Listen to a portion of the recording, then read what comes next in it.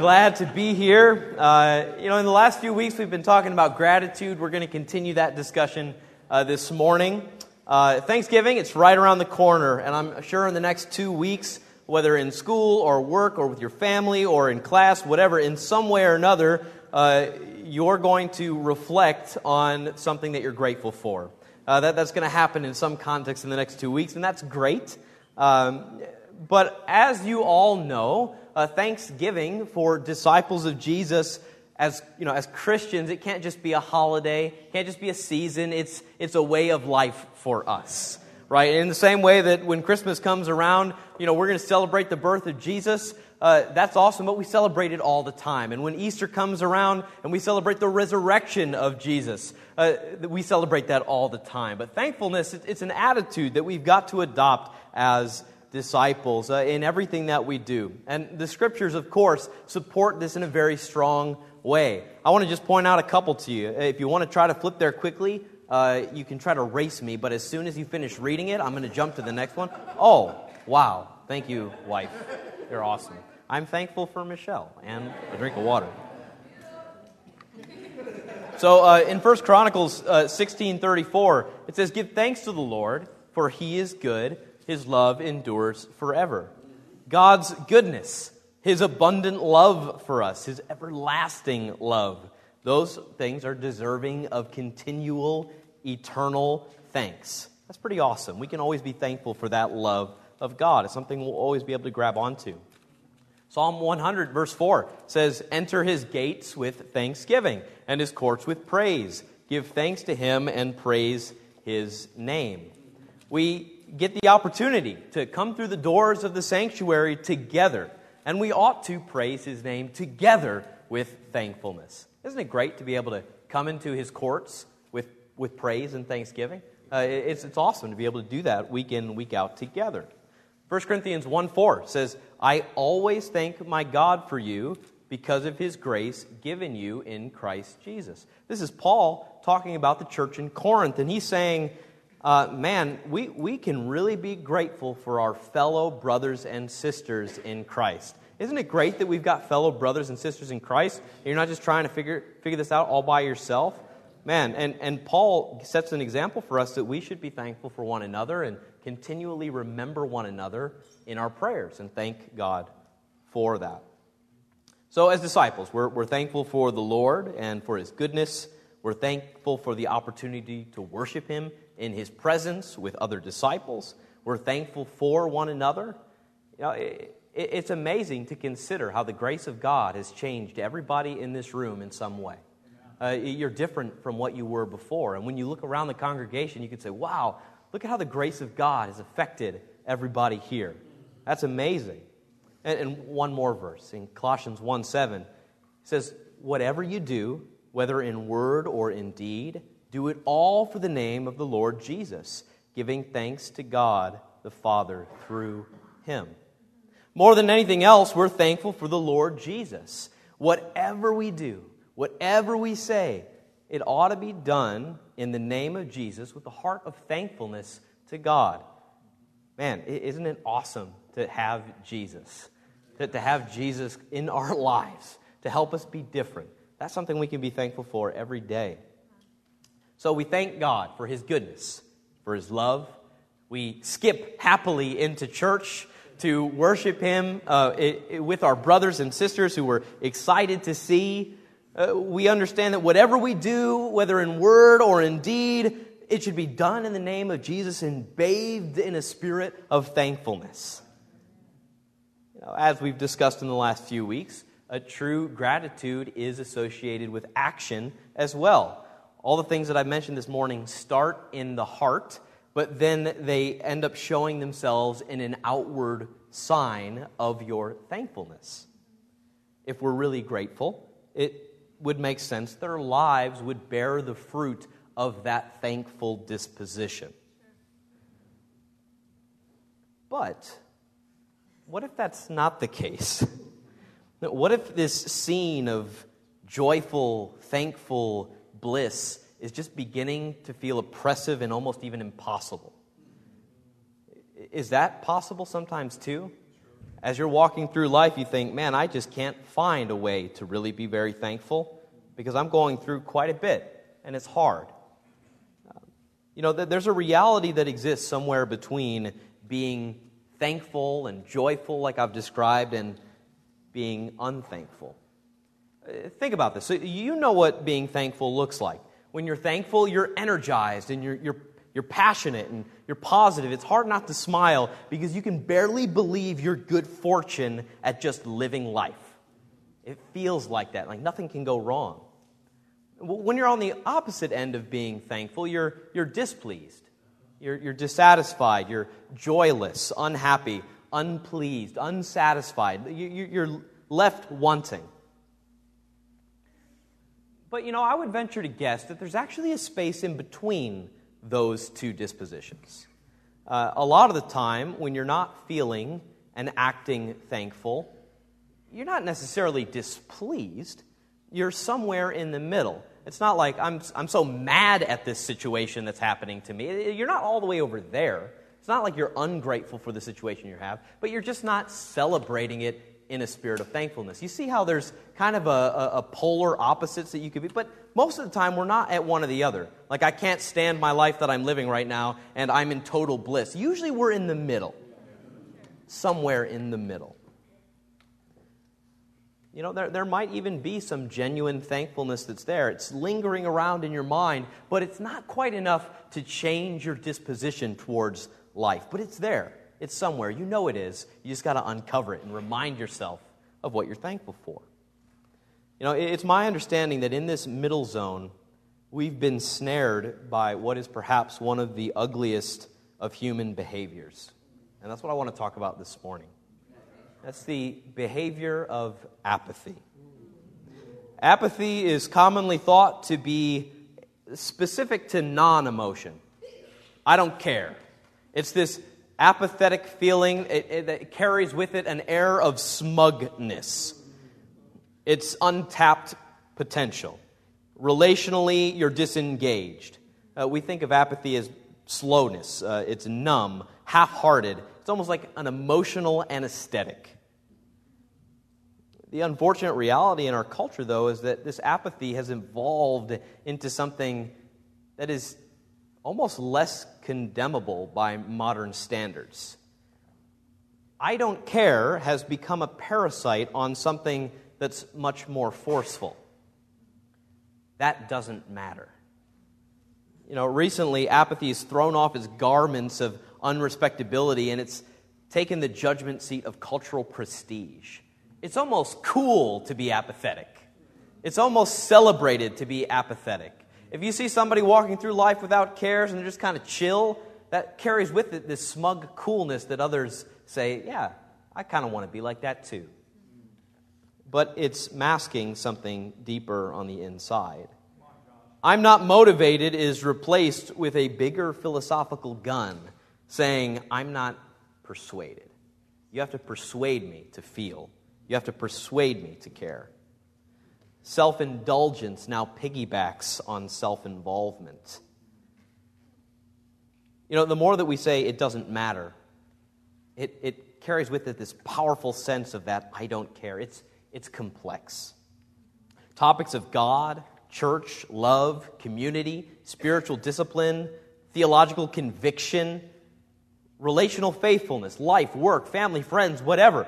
They all receive this definitive, self-assured, and prideful, meh, whatever, doesn't matter to me. And for whatever reason, that disposition is wildly acceptable to carry in our world. It's okay to feel apathetic.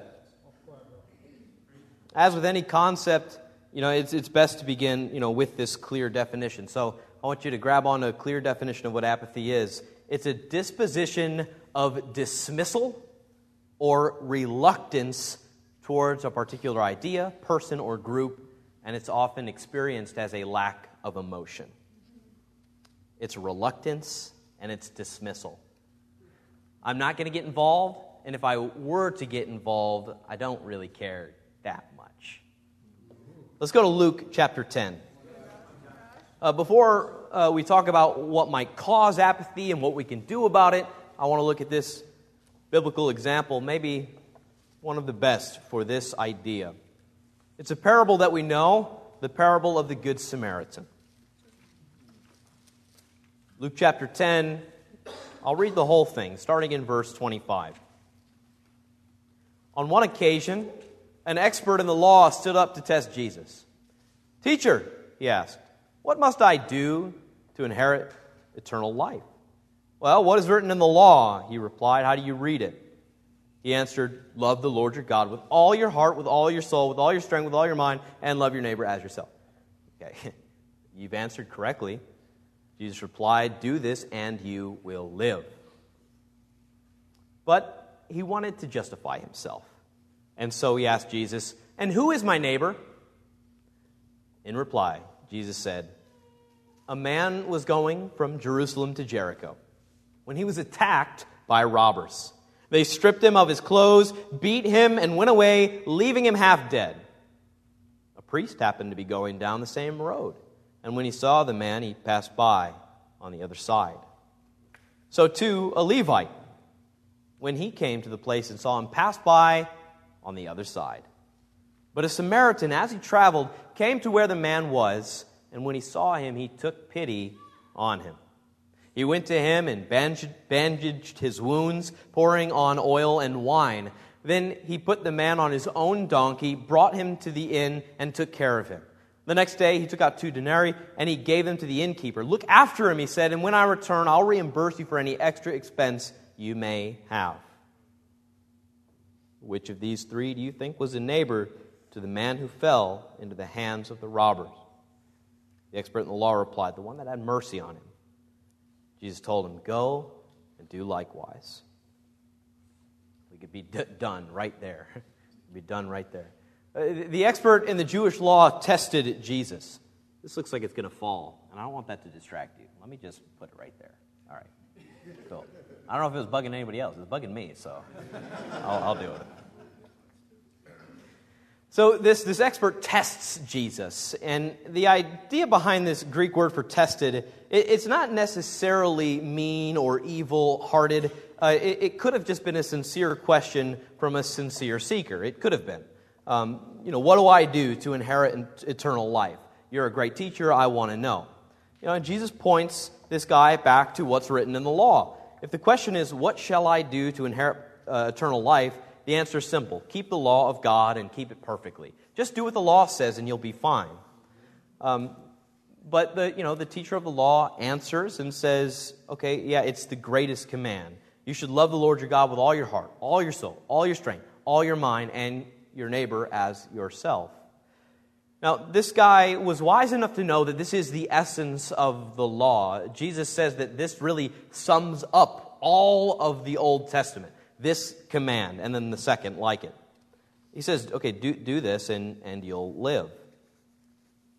It's clear enough to know what it means to love God with all that we are, though it's exceedingly difficult to do. We kind of get it in theory, but in practice, so difficult.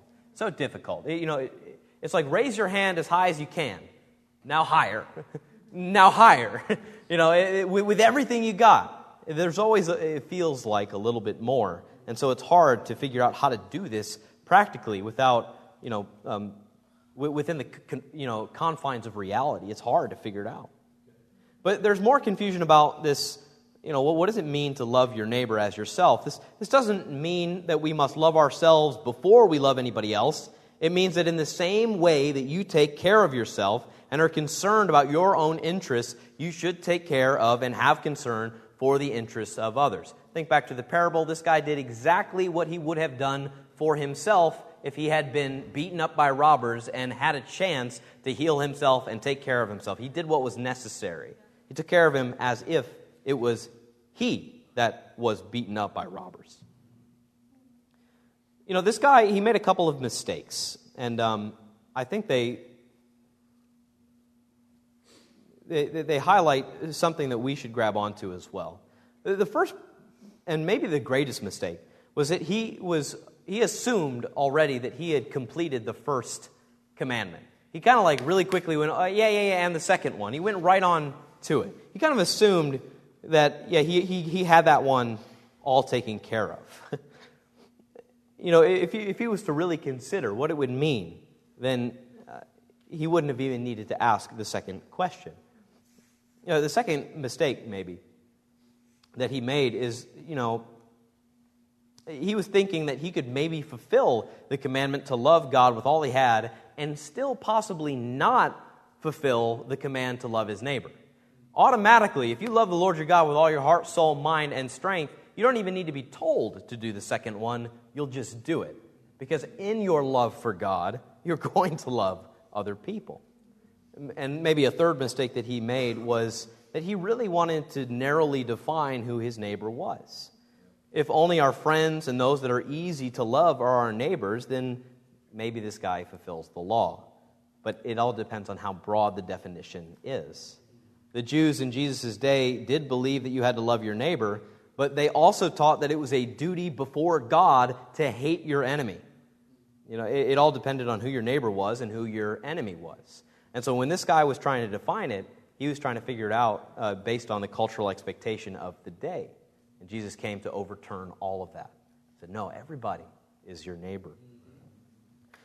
I want to take a minute now and just look at some of these other guys. Verse 31 says that a priest happened to be going down the same side, the same road, and he sees the man, and he passed by on the other side. Wait a second, he's a priest? And he goes to the other side of the street? Why would he do that? Why would he do that? And verse 32, so wait a second, a Levite? They're supposed to be the holy people. They're supposed to take care of other people. And he passed to the other side too. And the Samaritan, wait a second, a Samaritan? And we all know how the Jews viewed the Samaritans. Not even as a full people. And he was the one that took pity on him?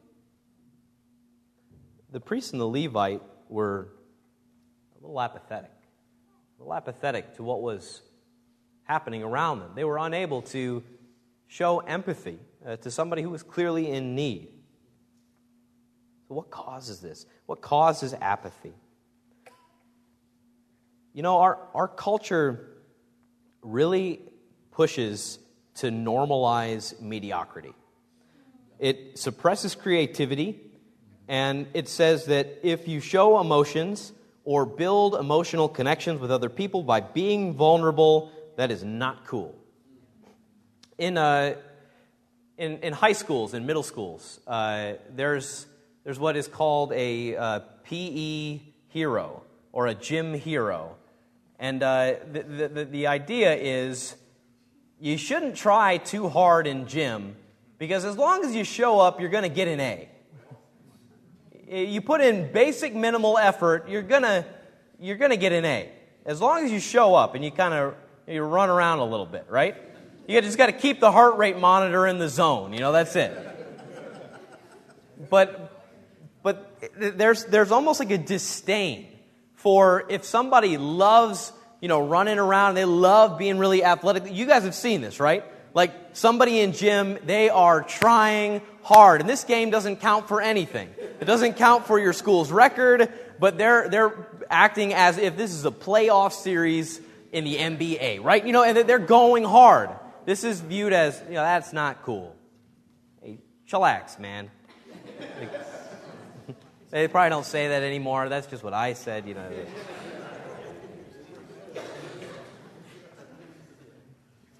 It's not cool. It's not cool. It's way cooler to just be, to be laid back about the whole thing. There's a lot of things in our culture, man, that really put this thing up on a pedestal. Our entitlement assumes that somebody else is going to take care of things. We're fed, we're sheltered, we've got air to breathe. This guy's got to take care of himself. Somebody else will take care of him. Sometimes it's caused by fear. Apathy can be caused by fear of what lies outside of our comfort zones. We're swaddled in the familiar. We know what it's like to live this mediocre life that we have. We're comfortable with this adequacy. But if we were to stretch outside of those bounds, that would be difficult and uncomfortable. And so we don't. We don't care because we don't have to. We lack interest, concern, and enthusiasm. We don't want to feel or care because it's just easier not to do it. We turn off our conscience because if we were to listen to it, we would really have to change our behavior and our actions. We ignore all the warning signs of apathy if we have any left at all. Man, but is that life? Is that life like Jesus wants us to live life? Why don't we care like Jesus wants us to care? Because he looked out at the crowds and he was moved. He had passion. He was moved. He wanted to do something. And even in this, as he's teaching, he says, you want to really be a good neighbor? This is what you've got to do. How easy, though, is it to cross to the other side of the street? You know, I think there's a couple of reasons that it's difficult to care like Jesus wants us to. First and foremost, we are just overwhelmed by the amount of information that's coming in. The volume is just too high. You know, on any given day, you open up your phone or whatever, you scroll through Facebook, it's like, yep, here's another mass school shooting, here's another tsunami. Okay, this friend of mine's trying to raise money to help this kid with cancer, whatever. You scroll through. There's an and that's just maybe in a half-hour time period. You scroll through those things, and it almost has even stopped ticking your conscience to say anything about this. It's just too much. It's a coping mechanism. What am I supposed to do about all this? I can't do everything. A second thing, so first, we're overwhelmed. Second, we feel helpless to change. Hey, I do care. I really do.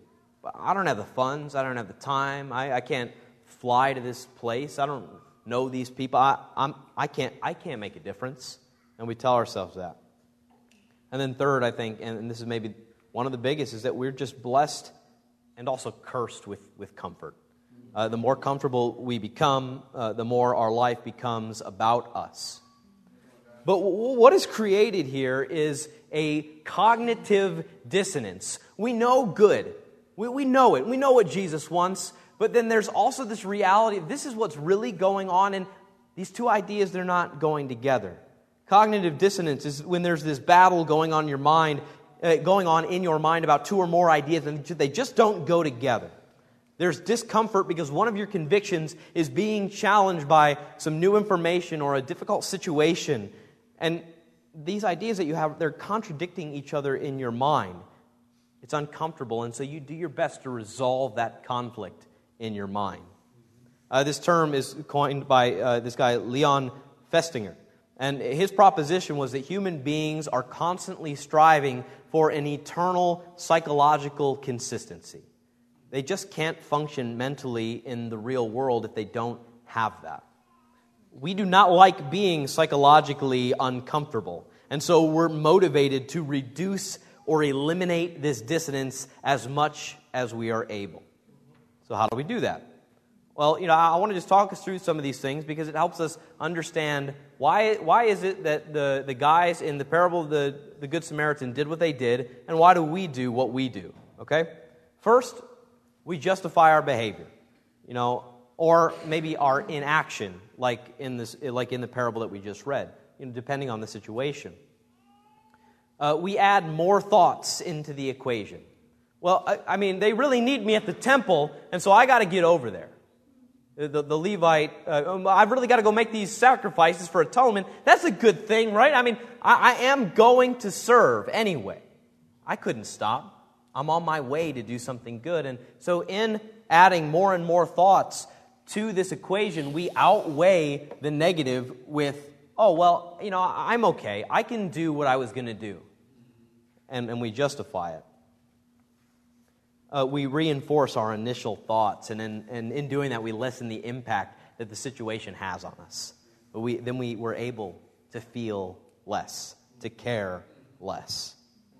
Second, we avoid circumstances that will likely intensify our cognitive dissonance. Okay, so hey, if I avoid future encounters like this, problem solved. I'll just take a different way home. I don't need to walk by this guy again. I'll just take a different road. I'll take a new route, and then I won't have to deal with it.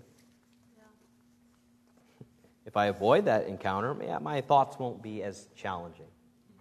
Just take that for yourself, just right now, and think about areas in your life where you know you'd like to grow more, you'd like to be stretched more, you'd like to see some victories in a certain area of your life.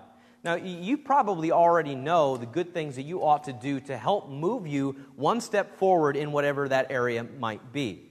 Okay? Now, the challenge, though, is that we have to overcome this cognitive dissonance and the apathy that we feel about that situation and intentionally put ourselves in a situation that we know will be challenging to us so that there can be growth and change and breakthrough. This might mean you've got to talk to somebody about something. You've got to talk to someone about something that you have no desire whatsoever to talk about. But you will talk about it and then move forward. But that's really difficult. That's really challenging. This might mean that you've got to invite somebody into your life to offer you real spiritual discipling and advice about the most sensitive topics in your life, your marriage and your parenting and your finances, how you spend your time, the decisions that you make. You may have to just say, come on in. I want help. And then by doing so, you actually could grow. That apathy would be challenged. Let's see where we're at with time here. Okay. How can we do more than just the minimum? Really? Because that's kind of the question that this guy asked. He's like, well, what do I have to do to get in? What do I have to do to just make the cut, to be good enough so that I can have eternal life? What do I have to do? Just give me the basic minimum. So how can we do more than the minimum? It's kind of funny. He asked that question on the heels of just stating what the greatest commandment is, which is to give it your all. He's like, well, okay, yeah, give it my all, yeah, okay, I got that. How little can I do? There's even dissonance in that question. And so I want to give you 3 questions that you can ask yourself. These are real questions you can ask yourself to inspire yourself to be a little bit more self-motivated in this area, to try to attack the apathy that will kill you spiritually if you let it. 3 questions. 1, can you do it? Can you do it? So think of a situation in your mind. Okay, any situation. You're trying to grow, you're trying to make a difference, you're trying to make an impact, something that you feel passionate about, some area that you want to grow spiritually. Ask yourself the question, can I do it? Do I have the training to do it? Let's, just for our purposes, let's say I want to help somebody become a disciple. Can I do it? This is a question about training. Okay, this is a question about training. Do I have the training to do the job? Do I know how someone becomes a disciple? Do I know where the Bible passages are that I would need to use to talk to somebody about a biblical plan to be saved? Okay, cool. If the answer is yes, great. Okay, we'll move on to the next one. Next question. Will it work? Will it work? So, can you do it and will it work? Will it work? Do you believe that the behavior for the thing that you know that you can do will lead to the desired result? This is a question about education. You just have the knowledge. Do you have the training? Do you have the education? Can you do it? Will it work? Now, a quick difference. Okay, there is a quick difference between training and education. You do training and then you get feedback. Training is the actual doing. Education is the learning of the information. Training goes beyond that. But if you have both, can you do it? Will it work? And the answer to both is yes. We're headed towards self-motivation and a way that you can unlock some maybe breakthroughs in your life. Third question. This is the apathy question. Is it worth it? Is it worth it? This is a question of motivation. This is a question about consequences. And now either positive or negative consequences. Do you believe that the consequences of your actions will be worth the effort that you put in? The answer to that question is no. Then there will not be growth, and apathy will continue to keep hold on your life. But if you say, yes, I can do it, with God and with help, yes, it will work, because I have faith that it can. And is it worth it? Yes, it is worth it, because this is something that would bring glory to God. Then we can feel competent to know that, man, I'm going to be doing worthwhile work that will be pleasing to God. And if these things are yes, the answer to all three of these questions is yes, then you're likely or more likely to be self-motivated. There's really a great feeling that you can get when you know that you're working towards positive, pleasant consequences, right? When you know, hey, I'm working towards something great. Like that is a great motivator and helps to dispel some of the power that apathy can hold on us. Now, but on the flip side, when we're just working to avoid negative consequences, that kind of negative feedback can only go so far. If our whole motivation to live out our spiritual walk is, I just got to do these things so I don't go to hell, that's not very motivating. Now, if instead your motivation is, I'm going to do these great things on behalf of God to represent Him, bringing Him glory for these actions, and somebody else's life may be eternally changed, you start thinking about that kind of positive impact. Man, that can be truly motivating. I'm not trying to say that apathy is just something that you can think your way out of, or you can strategize yourself out of. But I will say a couple of things. God will not let us stay in apathy forever. He cares that we would cultivate our heart over and over and over again, so that it would be a good place for spiritual things to grow, to take root, to change our lives, and to change the lives of people around us. God will not accept apathy for very long. You could be in a season of apathy right now, but I believe that God can cultivate a heart of love and concern in you. I would encourage you, if you're in that place, you're in this place where you're like, you know what? I don't particularly care, and I don't particularly care that I don't care. If you're there, I want to encourage you to pray the prayer that is in Psalm 51. And it says, "Restore to me the joy of your salvation, and uphold me with a willing spirit." Restore to me the joy of your salvation, and uphold me with a willing spirit. Pray that prayer every day until your heart changes. Pray that prayer over and over and over. Invite people into your life and tell them exactly what's going on, so that you can cultivate a new heart and a willing spirit. God does not want you to live the Christian life in an apathetic way. He wants you to have great joy and life to the full. Thankfulness will be at its best when we fight against apathy and replace it with the glory of God. Amen.